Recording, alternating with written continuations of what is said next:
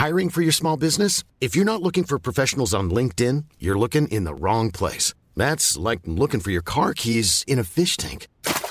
LinkedIn helps you hire professionals you can't find anywhere else, even those who aren't actively searching for a new job but might be open to the perfect role. In a given month, over 70% of LinkedIn users don't even visit other leading job sites. So start looking in the right place. With LinkedIn, you can hire professionals like a professional. Post your free job on linkedin.com/people today.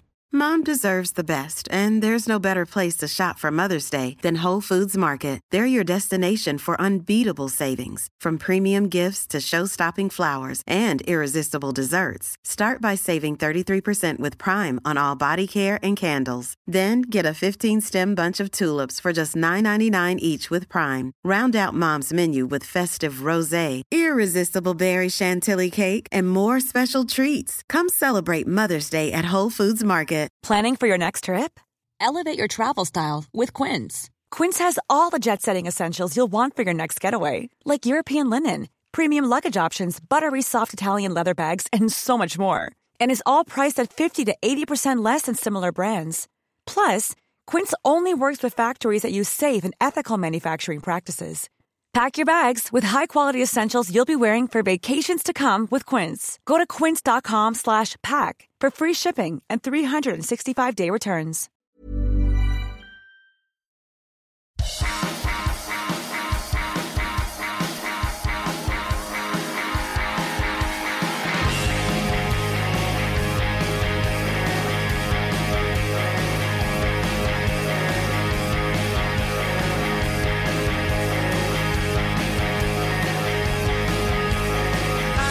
Hello Evertonians, and welcome to the second installment of the Toffeewood podcast. One I think would have a markedly different tone had we recorded it on Sunday or Monday as opposed to Wednesday in the aftermath of what was a pretty demoralizing result at St. James's Park. I'm Lyndon Lloyd here again with Paul Trail and Al Bretland, and that bumper to start the show was Bring It Up by Irish band The Banes, named of course after the coolest left back of the Premier League era. You can check out their first two singles on Spotify and find them on Twitter at TheBanes8. Anyway, today we'll get into the highs and lows of the past week and then try and pick through the bones of the Newcastle match and try and chart a way forward for the Toffees in what is now unquestionably a fight for survival in the Premier League. Paul, Al, how are you feeling 24 hours on or so from that rather harsh reality check? I think it's a really difficult question, Lyndon. I think sometimes I'm absolutely petrified and look at the league table, and then other times I think, no, we've got enough. And I think a lot of Evertonians are probably in the same boat, that we're in such a perilous position, but we should have enough quality in terms of compared to the other teams down there. What it is, and I think the Brentford game, the Newcastle game, sort of sum that up. The varying degrees of the spectrum of the highs and the lows are following Everton at the moment. So the season is at a weird stage really, because Frank Lampard's very new, so you can take a lot of positivity from that we've got a new manager who's fresh to the situation. But then you look at it as well that it's much of the same players who've failed to have any consistency for a number of years now. So it just feels like a really unpredictable time. You're a braver man than me, Al, looking at the league table. I haven't looked at the league table for I don't even know how many months, so I'm trying to avoid looking at it anyway. I just found it so frustrating, the game last night. It's just, like you say, lack of consistency. There's certain players, we'll probably go into a bit later on, certain players who just really frustrated me, especially following the Brentford game. It was so positive, wasn't it? Goodison on Saturday. Really, probably best. Was that the best atmosphere for a number of years, right? I can't remember the last time the atmosphere was that good at Goodison Park, or that positive. Yeah, I mean, are we going back as far as Martinez for when it was that? Was any time it was that positive? I can't really think of anything. It was the single Duncan game against Chelsea, wasn't there, when he was the caretaker manager? But before that, you're right. I think it is that far back when there's that positivity, and it just, I feel like the Brentford game, it just felt like a professional performance. We kept the ball, we kept attacking, and it just felt like a typical Goodison display. You go to the game and you enjoy yourself, which is, that's what it's meant to be, because it's a hobby. So it was good to have a reminder of that in what's been such a torrid season. Totally. Yeah, it was great, wasn't it? It was like great fun in the pub before the game. Great to see everyone having just had a big smile on their face. It was and then particularly probably once we went 3-1 up for the remainder of the game, it was just a real good buzz, wasn't it, at the stadium? It was just fantastic and crashing down to earth quite quickly in true Everton fashion, I guess, against Newcastle on Wednesday. Yeah, it did have a very sort of Martinez feel to it for me as well. I mean, I probably wasn't alone in feeling that after the final whistle, it actually felt a bit like after 2018 when Marco Silva was sacked.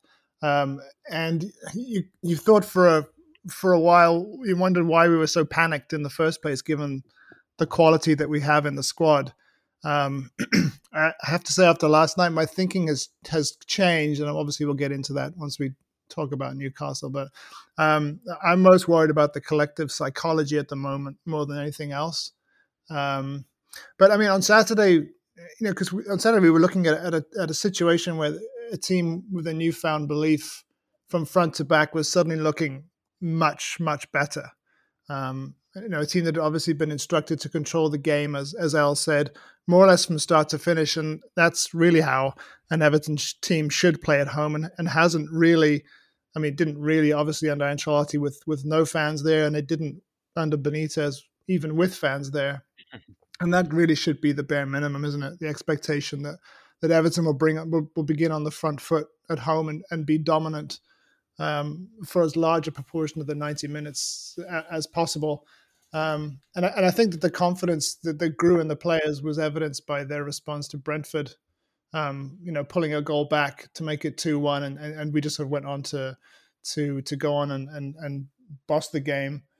And I think, the shock of last night is obviously dictating the mood now, but it's easy to forget that the Brentford game was only 4 days ago. And that's important because there were a lot of positives to come out of that performance, over and above the simple feel-good factor around Lampard. So it's as Al said, it's a difficult. We find ourselves in a difficult kind of situation heading into the Leeds game because of those two very different performances and very different outcomes. Yeah, I feel like against Brentford, I feel like we played with a real freedom and a real energy. It as though like a huge weight had been lifted off the entire football club. There was a weight lifted in the stands, and there was definitely a weight lifted in the team as well, and from the sidelines. But I think it was really positive. The fans were able to get behind the team, and I think the fans and the players really fed off each other. And I think it was a proper Goodison Park atmosphere that the players showed that they were ready for the battle in the Brentford game, and the fans, from minute one got behind them, and that maintained. I think Frank Lampard has been an absolute breath of fresh air. He's so measured, he's so assured in what he says, and I think that's going to be really key because I think, as you mentioned, Lyndon, the psychology of the team. I think Frank Lampard probably has the perfect outlook. He's very personable. I think he must be brilliant to play for as well, because I think he's a hard worker, but he works with a smile as well. So I think that we're not going to win every game from here on in, and we're most likely not going to lose every game from here on in. So I think it's good that the man in charge, he seems to have a lot of perspective. He seems to have a cool head, but there's a serious side to him as well. So I think Frank Lampard's got the personality to get Everton up the table, but to find that consistency as well. I do think I think it's difficult the state of the squad at the moment with the injuries and the lack of recruitment. So it is going to be it's an uncertain time. It really is an uncertain time. But I think Frank Lampard there, I think it was his personality and the way he approached taking the Everton job, which really gave us a good setting for that Brentford victory. And so that's why I'm not as worried as I ordinarily would be. I think if we're getting out of this mess, I think it's the home form which is going to be important. It's the crowd. I think with having Lampard there, the crowd should probably respond to that a lot better. If it was still Benitez there, it just become horrendous, wouldn't it? But having Lampard in the dugout, I think it just gives that more patience and belief maybe from the crowd. And yeah, I think you're right. I like the way you sort of summarised that, Al. Lampard, I think you nailed it really with all his characteristics there. He's the right man to have there, I think, and yeah, we just gotta. I think it'd be the home form which dictates it. So let's hope that starts on Saturday. But it's injuries just seem never ending, don't they? That's the concern for me, as you said. Yerry Mina it's just frustrating the life out. I mean, Yerry Mina with his injuries, it's just yeah, he's the best defender, but he's never available. It's really and then with Godfrey not there as well, it's just a few holes all over the back really, and that's always going to be a problem, isn't it? Particularly when we're coming up against the better side. So I think the Goodison form is going to be key, I think, for the next few months. It's kind of scary, isn't it? with Mina, the thing that I can't get over with Mina is having watched the Copa America last summer and the way that they absolutely just fly into each other. It is such a physical game over there, and Mina just kind of comes through all of it and played practically every minute for Colombia, and then comes back, and then within 2 games he's injured again. And I can't. Is it what's going on the flight over? Is it is it something in the air on Merseyside? I mean, what is going on? So that's one of the things that I find perplexing. And the other concern, of course, is the fact we don't really have a head of medicine right now, do we? And who's managing the medical side of it at the club at the moment? I mean, that's got to be a concern as well. Yeah, and that's the thing with the injuries as well. You can say that it's bad luck. We got another 2 injuries against Newcastle, but for me, the problems of the last 6 years, everything goes back to recruitment. You can have those 2 centre-back injuries, but Mason Holgate's been at the club 7 years.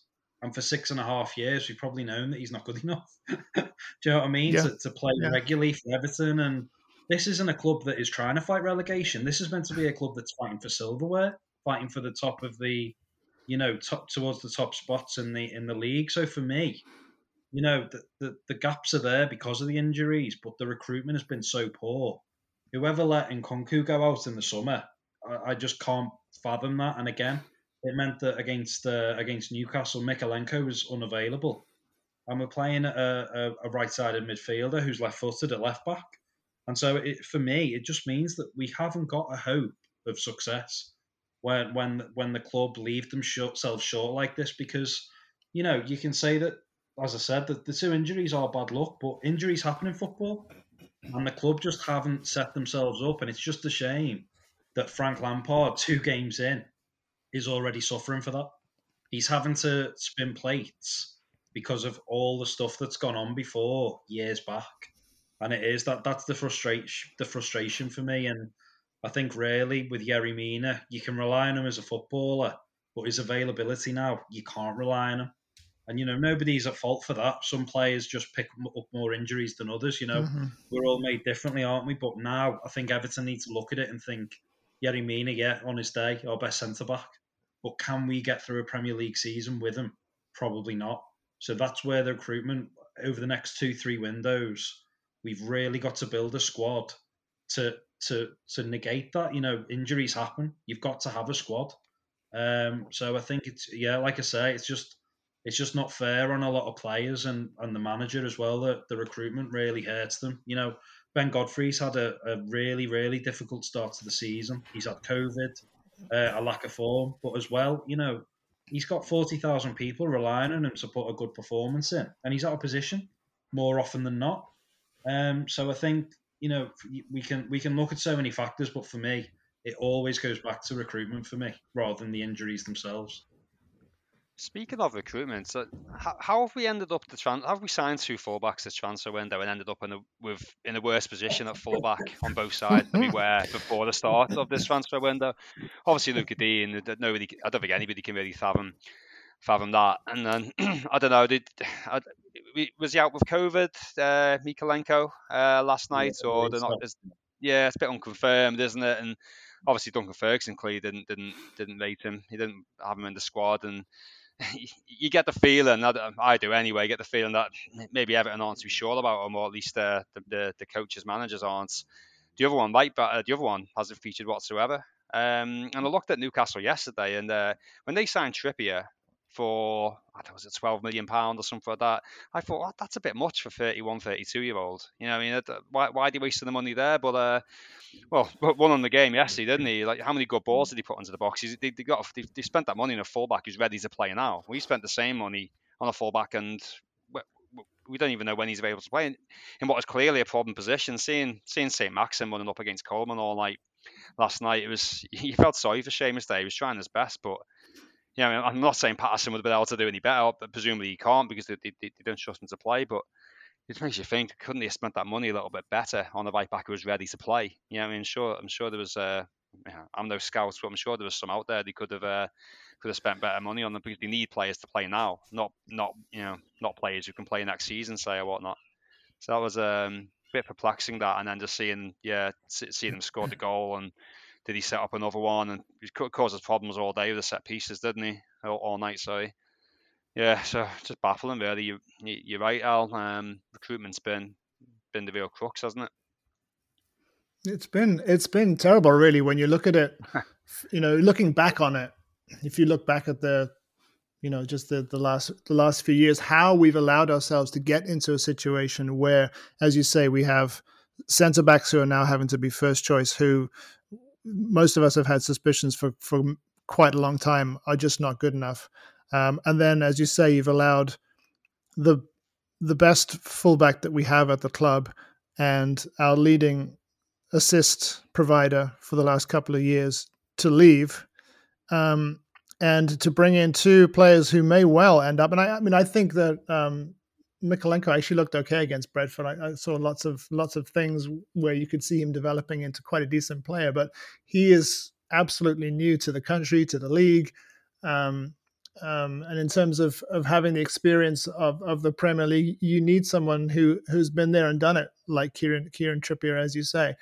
And it's, in the modern game, it's one of the most important positions on the field. And we've basically handicapped ourselves on both sides of the pitch in those two fullback positions. As you say, it's hard to blame Seamus Coleman last night, because you just got the sense that as soon as St. Maximin had the ball, there was no one who was going to be able to stop him. And the guys, I've watched him on some occasions, and things just don't come off for him. But when they do, I mean, he's amazing. And unfortunately, we just couldn't live with him last night. So yeah, it's a problem position. But going back to Brentford and the lineup that Lampard went with and obviously stuck with Newcastle, what did you guys feel about the way he approached that?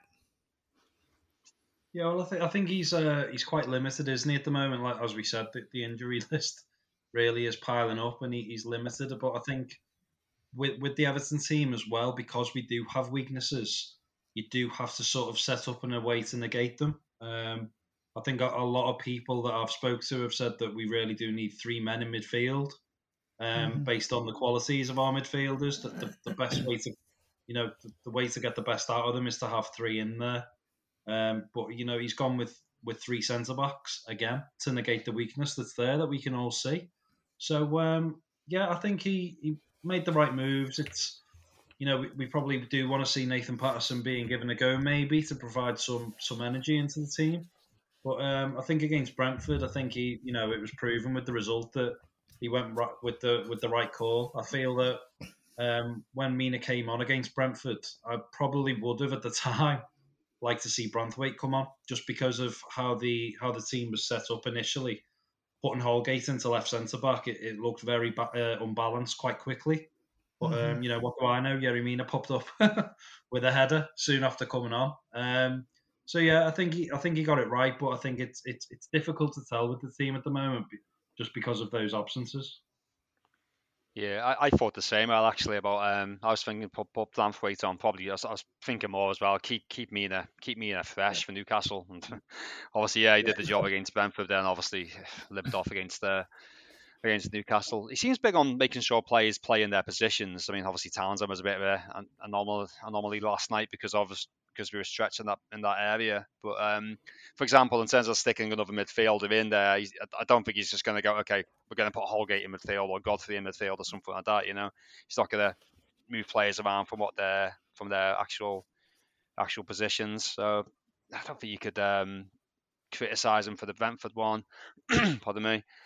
Last night, yeah, I guess we don't know much about how ready Van der Beek is and Dele Alli. I suppose Dele Alli struggled last night, didn't he? Really. Van der Beek looked very good. I'm certain he'll swap out Andre Gomez and Van der Beek next game.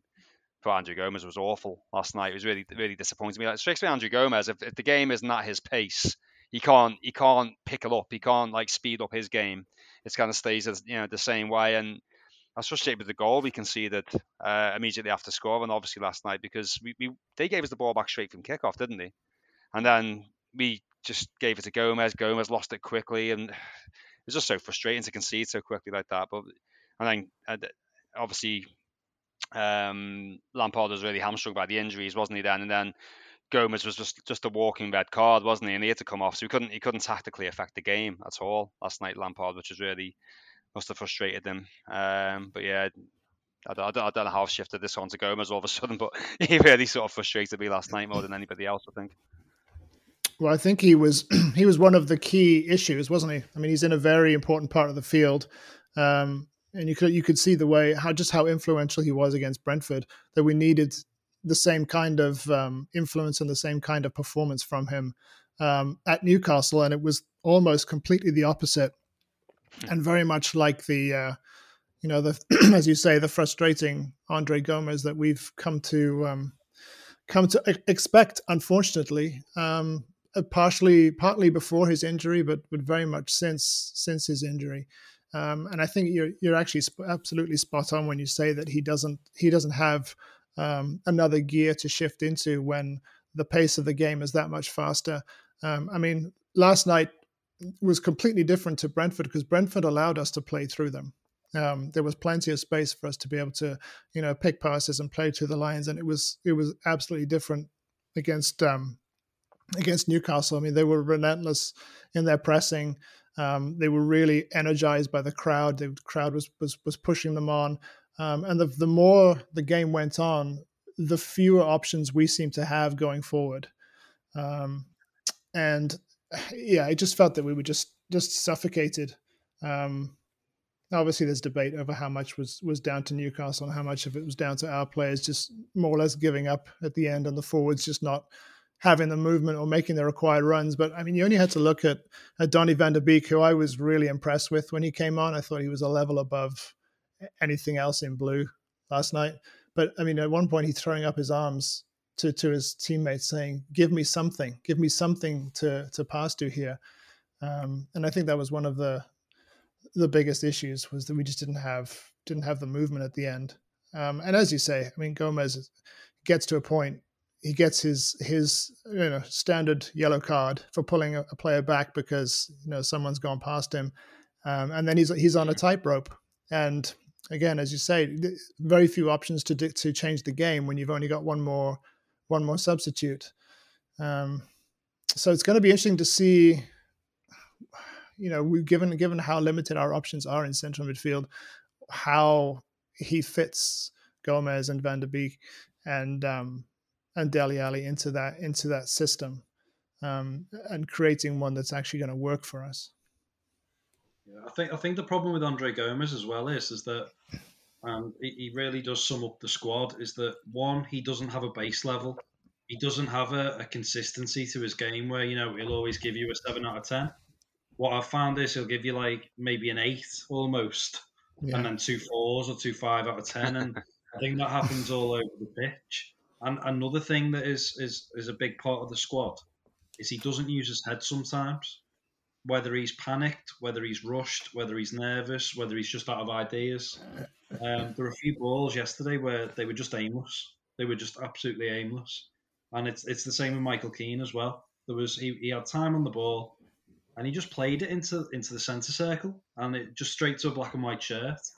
And I just feel like a lot of players in our squad, they're just they're just not thinking about what they're doing. They're very rushed. They're very nervous almost. And I think that's a real problem. I don't think we've got enough players that we can rely on to give a proper solid display week in, week out. And at Premier League football, you're not going to get by with only 5 or 6 of your players on it week to week. So I think Gomez is, it's an issue. It is a real issue that there's just no consistency within the team whatsoever. Whether that be in personnel, selection, form, every week is a different scenario, and it's very damaging, I think. Maybe Van der Beek can provide that a little bit, because you're right, Lyndon. He was very, very good, wasn't he, last night? It was a glimpse of what to expect, I think. So let's hope he can hit the ground running. And so I'm sure he'll start on Saturday. I'd be amazed if he doesn't start on Saturday. I think he has to, doesn't he? Whether he tries to put him and Gomez in the team together, I don't think that would be a particularly good idea. But if you're limited of options and you have to put 3 in midfield, then you might have to. I don't know. But I think last week in the podcast I was saying, oh, well, this is a good opportunity for Gomez. So will he take it? No, I doubt it. And he did last week. He was really, really good. And just that inconsistency, that frustration of brilliant, kick on now. You never see him kick on, do you, from a good performance, as El said. It's never, he plays well once. You think, let's do it now, and then next game it's that was a real dip last night, wasn't it, from one to do it. He was very lucky not to be sent off, actually. I think there's that he definitely could have got a second yellow, and then obviously had to get hooked off, and we were behind by that point as well, weren't we, I think. So just really frustrating display. It was frustrating not to be able to use Calvert-Lewin off the bench or anything like that, just obviously because of the injuries that we had in the game. I'd expect he'll be in the team on Saturday as well. Presumably he's fit enough.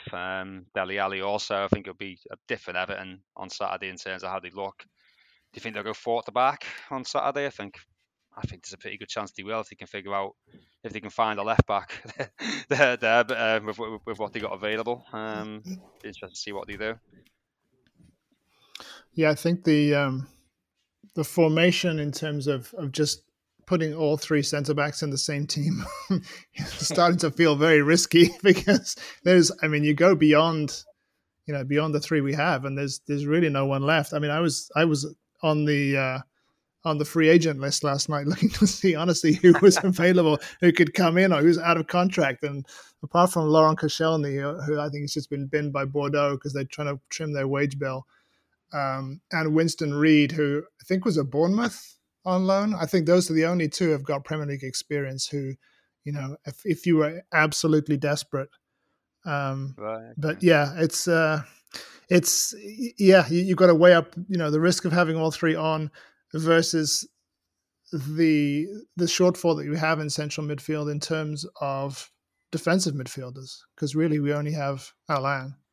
I'm just more and more convinced that Gomez needs to be pushed as far away from our back line as possible. So from that perspective, it's going to be interesting to see how he goes against Leeds, and whether Mykolenko, because I think he had an inconclusive COVID test. So I assume he'd have another one before Saturday. But if there was any doubt about it, or if it was a positive one, then I'm sure there's a few days where he's going to have to quarantine or whatever. So it might be close, it might be tight. Yeah, and if he has to do that, obviously he'll have had no training for a couple of days, and then would he have to go straight into the game?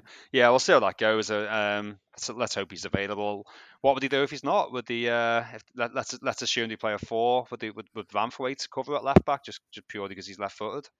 Would Townsend be asked to play? Would John Joe Kenny play there? I'm baffled to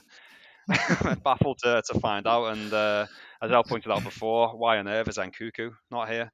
The perfect opportunity to play our backup left. I don't know how we start the season thinking, no, we don't need a backup left back. Oh, Ben Goffey can do it. That's okay. Yeah. It's just ridiculous, really. And obviously we sold our good left back, and now I'm not saying Mykolenko is a bad player necessarily.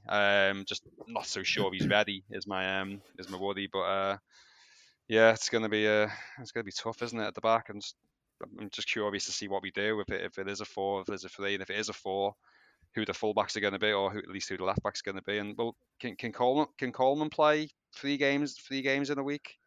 Is it a risk? Are we risking injury to him if we play him in the next game as well? Does that mean John Joe Kenny's got to come in? Yeah, I mean, whatever scenario you look at it along the back line, whichever formation, whichever personnel, none of it seems ideal, does it?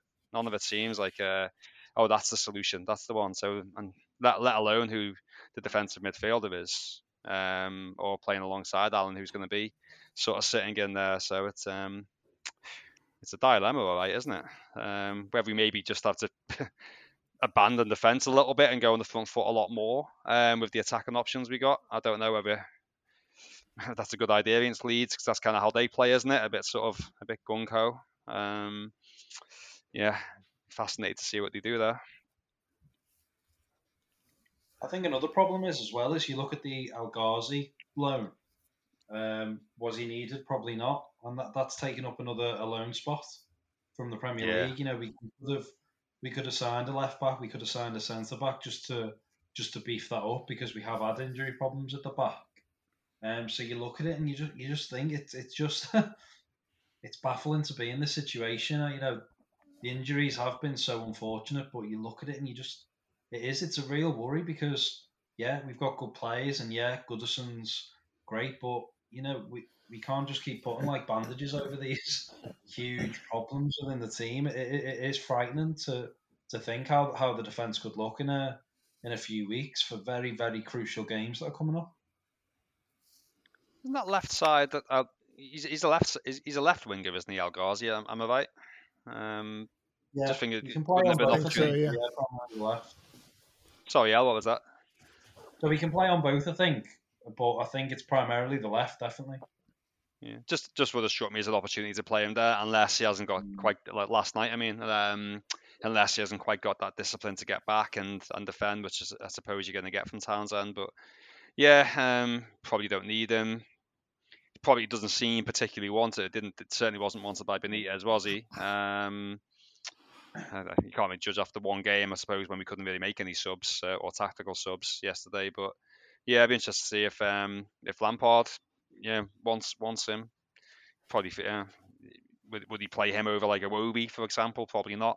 Yeah, I mean, it's you're right. It's a play we probably don't need, and could have been used a bit better. Couldn't we have got international? And it was possible to get an international loan, wasn't it? During the deadline. I think Everton tried to get Diallo from PSG. That's right. I think that was very late in the day, and he was away on international duty. So that looked a difficult one as well. So I'm not sure whether there were other plans for a centre back. I'm not sure, but it's just such a shame that Godfrey and Mina have both been injured so early into Lampard's tenure. And you just look at the back line. It's very worrying, because there's just a big lack of quality there, really, isn't there? And players playing with a big lack of confidence as well, I think, at the back, particularly without Mina there. I think Michael Keane's a lot better when Mina's alongside him. I think that's fair to say. And we've already been through Holgate, and it's not like Branthwaite looks a relatively composed player for a young lad, but you're putting a lot of pressure on him, aren't you? Ask him to sort of come in there and do a big job. So it's it's going to be tough there. To see what we do. Sure, Frank's got a plan in place anyway. I'll have to see what Frank does with that. It's going to be tough. Yeah, it's a shame that he just didn't have longer. You know, I think this whole thing goes back to all the leadership and lack of planning issues that we've been talking about as Evertonians for months now. I mean, how you allow yourself to get to a situation where, you know, the manager's selling your best left back without much of a contingency. You're allowing a clearly failing manager to stumble on in the job weeks after he probably should have been sacked, and then you leave the appointment of his replacement until literally deadline day. It just doesn't allow you to make the kind of decisions as a new manager that you would want. It's just it's just mad. It's mad, really. And unfortunately, if the worst comes to the worst, then that's where the blame will ultimately lie. Is just this lack of leadership, lack of forward thinking, lack of joined up thinking from the top, isn't it? Absolutely. I mean, I feel like a broken record because I've been saying this for it feels like 6, 7, 8 years now. But I just can't understand that. When it's like when Chelsea first came into their money, I think the first thing they did was to get 2 players for every position. And that was nearly 20 years ago, when football was probably much more simplistic now in terms of tactics and formation. 20 years ago, a lot of teams still played 4-4-2, or maybe a 4-5-1 or a 4-3-3. But it's common sense. You need 2 players for each position, because that they've got expertise in a certain role. You don't have right backs just playing up front now and again. You don't have strikers playing centre back. That they're experts in the role. You need players who can do that role properly, because otherwise you're just making a real, you're making life very, very difficult for yourself when the Premier League is already really difficult. To me, honestly, it baffles me every transfer window that you look at the squad and you just say, there's a gap there, there's a gap there, and it's just one suspension, one injury, and it just harms the whole functionality of the entire setup, the entire team. And then it means that the managers are hamstrung, and they're having to, play certain players next to another to negate the weakness. And it will always go against you. So, that's the thing as well. Injuries do happen. You could have 4 right backs and they could all get injured at the same time. But the fact that Everton are leaving themselves so short when it's so obvious, that's the real frustration for me, because you hear the sound bites coming out of the football club that we don't want to be a museum, we want success.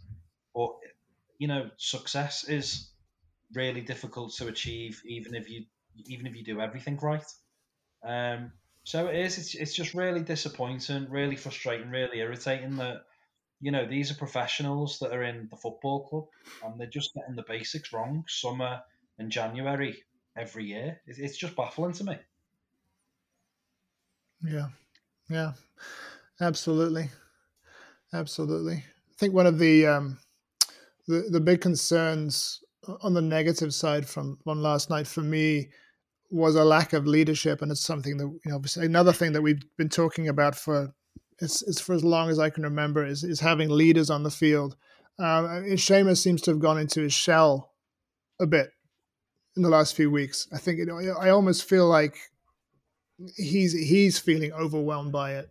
And then you take Mina out of the equation, and there's just so little presence in that back line now. Michael Keane is he can go through spells where he's a very effective centre half, but he's not a leader, either in terms of just having a physical block back there, but also in terms of being a vocal leader, and it goes through the team, even to the forward line, because I always think that your best striker of the ball, which I think right now is Andros Townsend, should be on direct free kicks.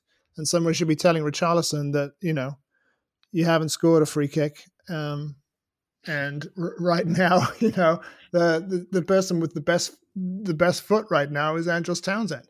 And if you have as few opportunities to score as we did in that match, you want to try and maximize every one, which is what Newcastle did with Kieran Trippier.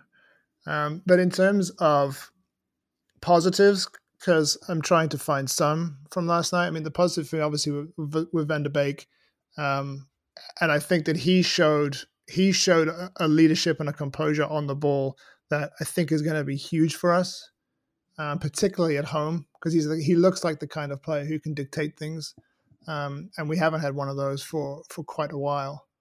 The other thing for me is Lampard and his team will have seen firsthand now what they're dealing with, in terms of the shortcomings that the team has in being able to pass their way out of trouble. I mean, obviously it worked against Brentford when they were allowed it, but when they're under the press, and I'm sure this is what Benitez tried to identify fairly early, But his response was to just take away the ability to pass the ball at all, it seems. But Lampard will have seen, that he needs to try and settle this team down, to do the basics and just get rid when the opportunity is there, or when the opportunity requires it. And the other thing for me is, he's only been here a week, and it's hard to expect the players to have taken everything on board in such a short space of time. So I'm hoping that when he can get back to Finch Farm and he can work on their psychology as much as anything else. And then the other thing is he won't be up against players like Saint-Maximin every week. There are obviously talented players in the Premier League, but there are players that sort of put the fear of God in you, like the way he does. You won't come up against those every week, so at least that's something to be positive about. And then the final thing is that those 3 goals. It's hard to criticize Alan, I suppose, because he jumped in on Saint-Maximin, but it was just one of those things where he's just too fast. But the other 2 goals came from our own mistakes, and so if we can eradicate those, and just take care of the ball better, then I think we're obviously going to be in a much better position to stop leaking goals or putting so much pressure on the defense. Yeah, I know I keep harping on about it, but the not being able to affect the game with substitutions yesterday was, I'd like to have seen what happened if them players didn't get injured, for example, or if just one of them got injured, for example, and not both of them, so at least there was another sub to be made. But thanks for reminding me of the Richarlison free kick. I'd forgotten about that. you say like, oh, he's never scored a free kick, but like, blimey, you don't get free kicks that bad, do you? It was like what, like foot height. I don't know how far wide it was going. It's you're right. Yeah, it didn't even occur to me that. Obviously Townsend definitely should have taken that, and it shows what a good striker. Pickford probably should have saved it, shouldn't he? Trippier's goal, but it just goes to show what a good striker. Get it on target and with a bit of pace, and anything can happen, I suppose, can't it? But you got to be testing the keeper when you haven't really got too many. Not again having any opportunities in the game. Did we have any opportunities in the game? Did we have a? I'm not even sure Mason Holgate's shot was going in before it got blocked and came back, and the own goal we scored. Did we have any shots or anything on target at all other than that? I can't remember the keeper making a single save last night. I'm probably wrong, but I don't remember anything. But nothing sticks in my head anyway. Holgate's was kicked off the line. So that was going. He was going in if no one had been on the line. Anthony Gordon had a fairly decent effort from just outside the box that was obviously straight at Dubravka. But Van Fleet had one second half. Apart from that, according to the stats, we had 3 on target. I'm trying to think what the third one was. Obviously, Richarlison had that early shot that he dragged wide, but apart from that, there's very little attacking output, particularly in the second half. Yeah, I think Van Fleet had one which came back to him edge of the box and he hit right at the keeper. If I'm not, I think it was Van Fleet. Yes, I think you're right. Could be wrong.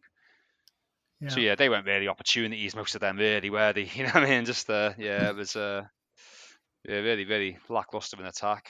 Just couldn't get out, could we? Couldn't respond to Newcastle's. Maybe they lost their heads a bit in the heat of the battle. Like I say, if they were able to affect it off the bench, then it might have been a bit different. Dele Alli didn't do anything really. Is he short on fitness? Probably. Let's see how he gets on in the next couple of weeks. I think we'll need him 5, won't we?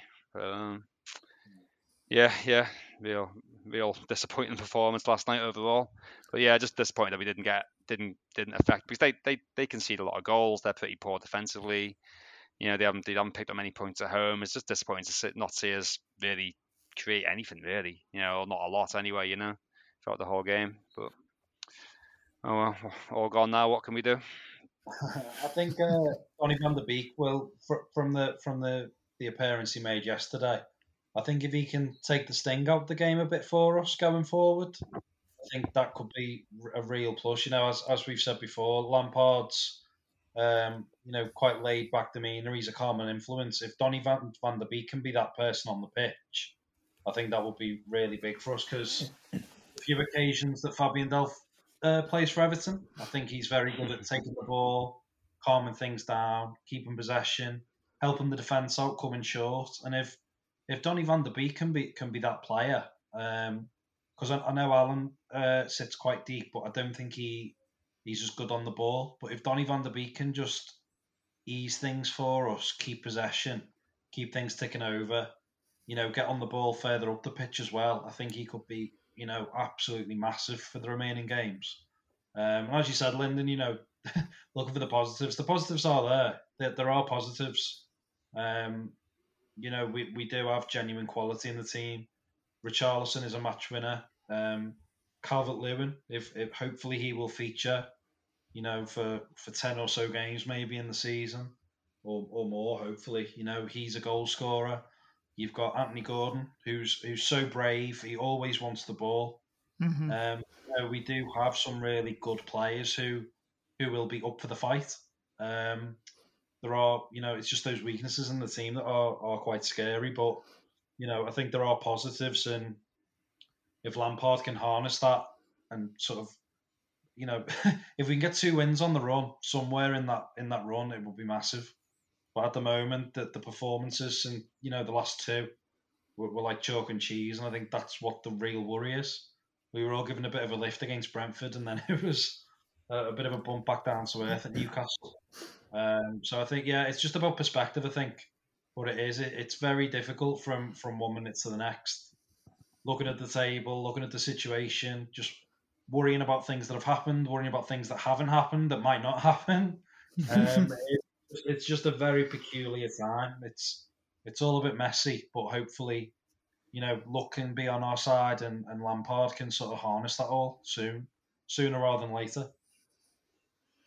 Yeah, it's going to have to be sooner rather than later, isn't it? So looking ahead to Leeds, I think we spoke, was it last time? I think we spoke about how in the age of social media, all of this stuff just feels a lot more dramatic and a lot more panicky than perhaps it needs to be. And I think there's a danger that we're putting too much on this game against Leeds and potentially turning it into a mental, a mental vice if things start going against us. But again, on the other hand, we need to start picking up points. Going back to what you were saying, El, about the quality that we do have at the top of the pitch, if we can settle that defense down, get them just focusing on the basics. We do have, as you say, we have match winners in this team.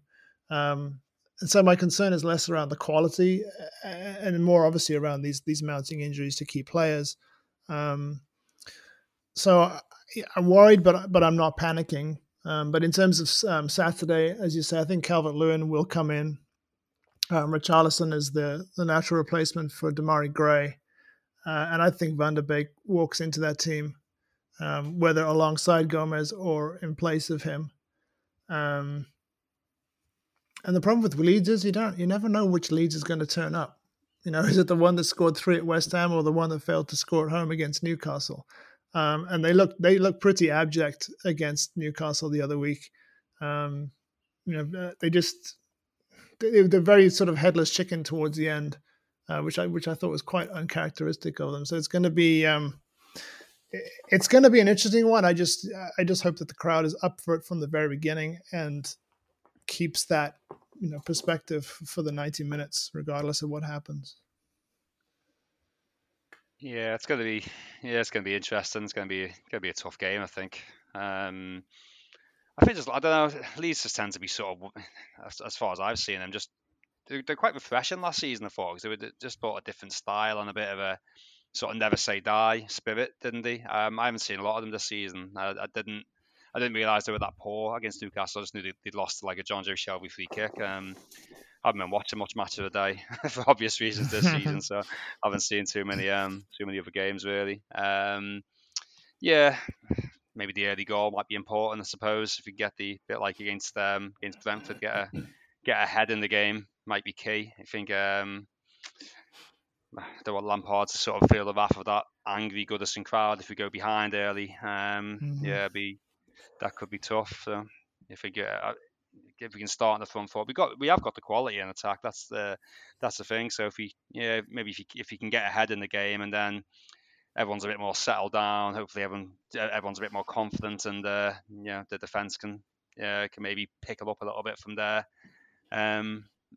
Maybe I think we'd probably go and win from there. So I worry about what happens if we lose that game. Again, social media could spiral out of control. Southampton away after that, isn't it? And I don't know why. Yeah. It's not one of them games which we haven't got a particularly good record down there, have we? It's just one of them games that never fills me with much confidence. Southampton playing Southampton away, I don't know why. So yeah, if we were to get a poor result against Leeds, then I'd be very anxious going into that one. And then if that was another City at home. that's okay then. So we need to be getting something, don't we, from these minimum 3 points from these, one win from these two, preferably a bit more than that. So crikey, City at home after that, and then Bournemouth Woods. We'll be dying to play Bournemouth by then, won't we? Yeah, we will. I mean, as well, if Everton haven't messed with our heads enough, can you believe that the last time Everton played Leeds in front of fans at Goodison was the Steve Watson hat-trick in 2003? No. That was the last time. God. Because obviously Leeds have been down for so long, and then COVID meant that there were no fans at the last game. Right. Huh. So, Jesus. Crazy. Well, as we speak, it's 3-2 to Aston Villa against Leeds. Norwich are beating Palace, of course, because when you need a favour from Crystal Palace, doesn't look like we're going to get one. But let's see. What was that? Villa were beating Leeds 3-2. Is that what you said? Yeah, it looks like it was at halftime, almost. Yeah. Come on, pulling for Stevie G. Who would have thought? Yeah, just don't like the sound of that Leeds are going to score two. I mean, you worry if they score two against our defence, they could just crumble after that, So yeah, but this is the thing: they're fast, they're mobile. That Rafinha is we're going to have to keep tabs on him. Like I say, you never know which Leeds you're going to get. So we'll see. How do you think he will line up against Leeds? I think he'll revert to four at the back myself. Yeah, I agree. I think it's the three at the back. It does make us I was about to say it makes us more solid, but maybe not. But I just think in terms of being cautious, I just don't think that the way the injury list is, I just don't think it will be sensible to play three at the back. So I think he would probably go four. And obviously we've got the midfielders available that we signed as well, so you can probably stick an extra body in there and, just be a bit more on the front foot maybe again against Leeds at Goodison. That's the way I think he'll go. Yeah, I think he will too. Just intrigued to see who, like we were saying a little bit earlier, who plays the fullbacks and who's going to be available. Be interested to see how we line up there. But yeah, I'd be surprised if he went with three at the back again for that. I think when he was at Chelsea, it was like 4-4-3-3 or 4-5-1/4-3-3, wasn't he, right? Frank, I think that's the way he sort of likes to line up, as far as I recall. So yeah, I think once he's seen what Donny van de Beek can do on the pitch. So he's had a bit of game time. I think he'll be straight into that midfield. Definitely four at the back for me. Well, we'll see what he does. We'll see what happens. On that note, probably time to wrap it up. Thanks, guys. And Thank you. You can obviously keep track of what's going on Toffee Web. We'll obviously be previewing the game, and we'll have our usual match report coverage afterwards. Fingers crossed the Blues can get back on track, get Frank a second home win, and start getting some points on the board, moving up the table. Thanks very much for listening, and we will catch up with you again soon.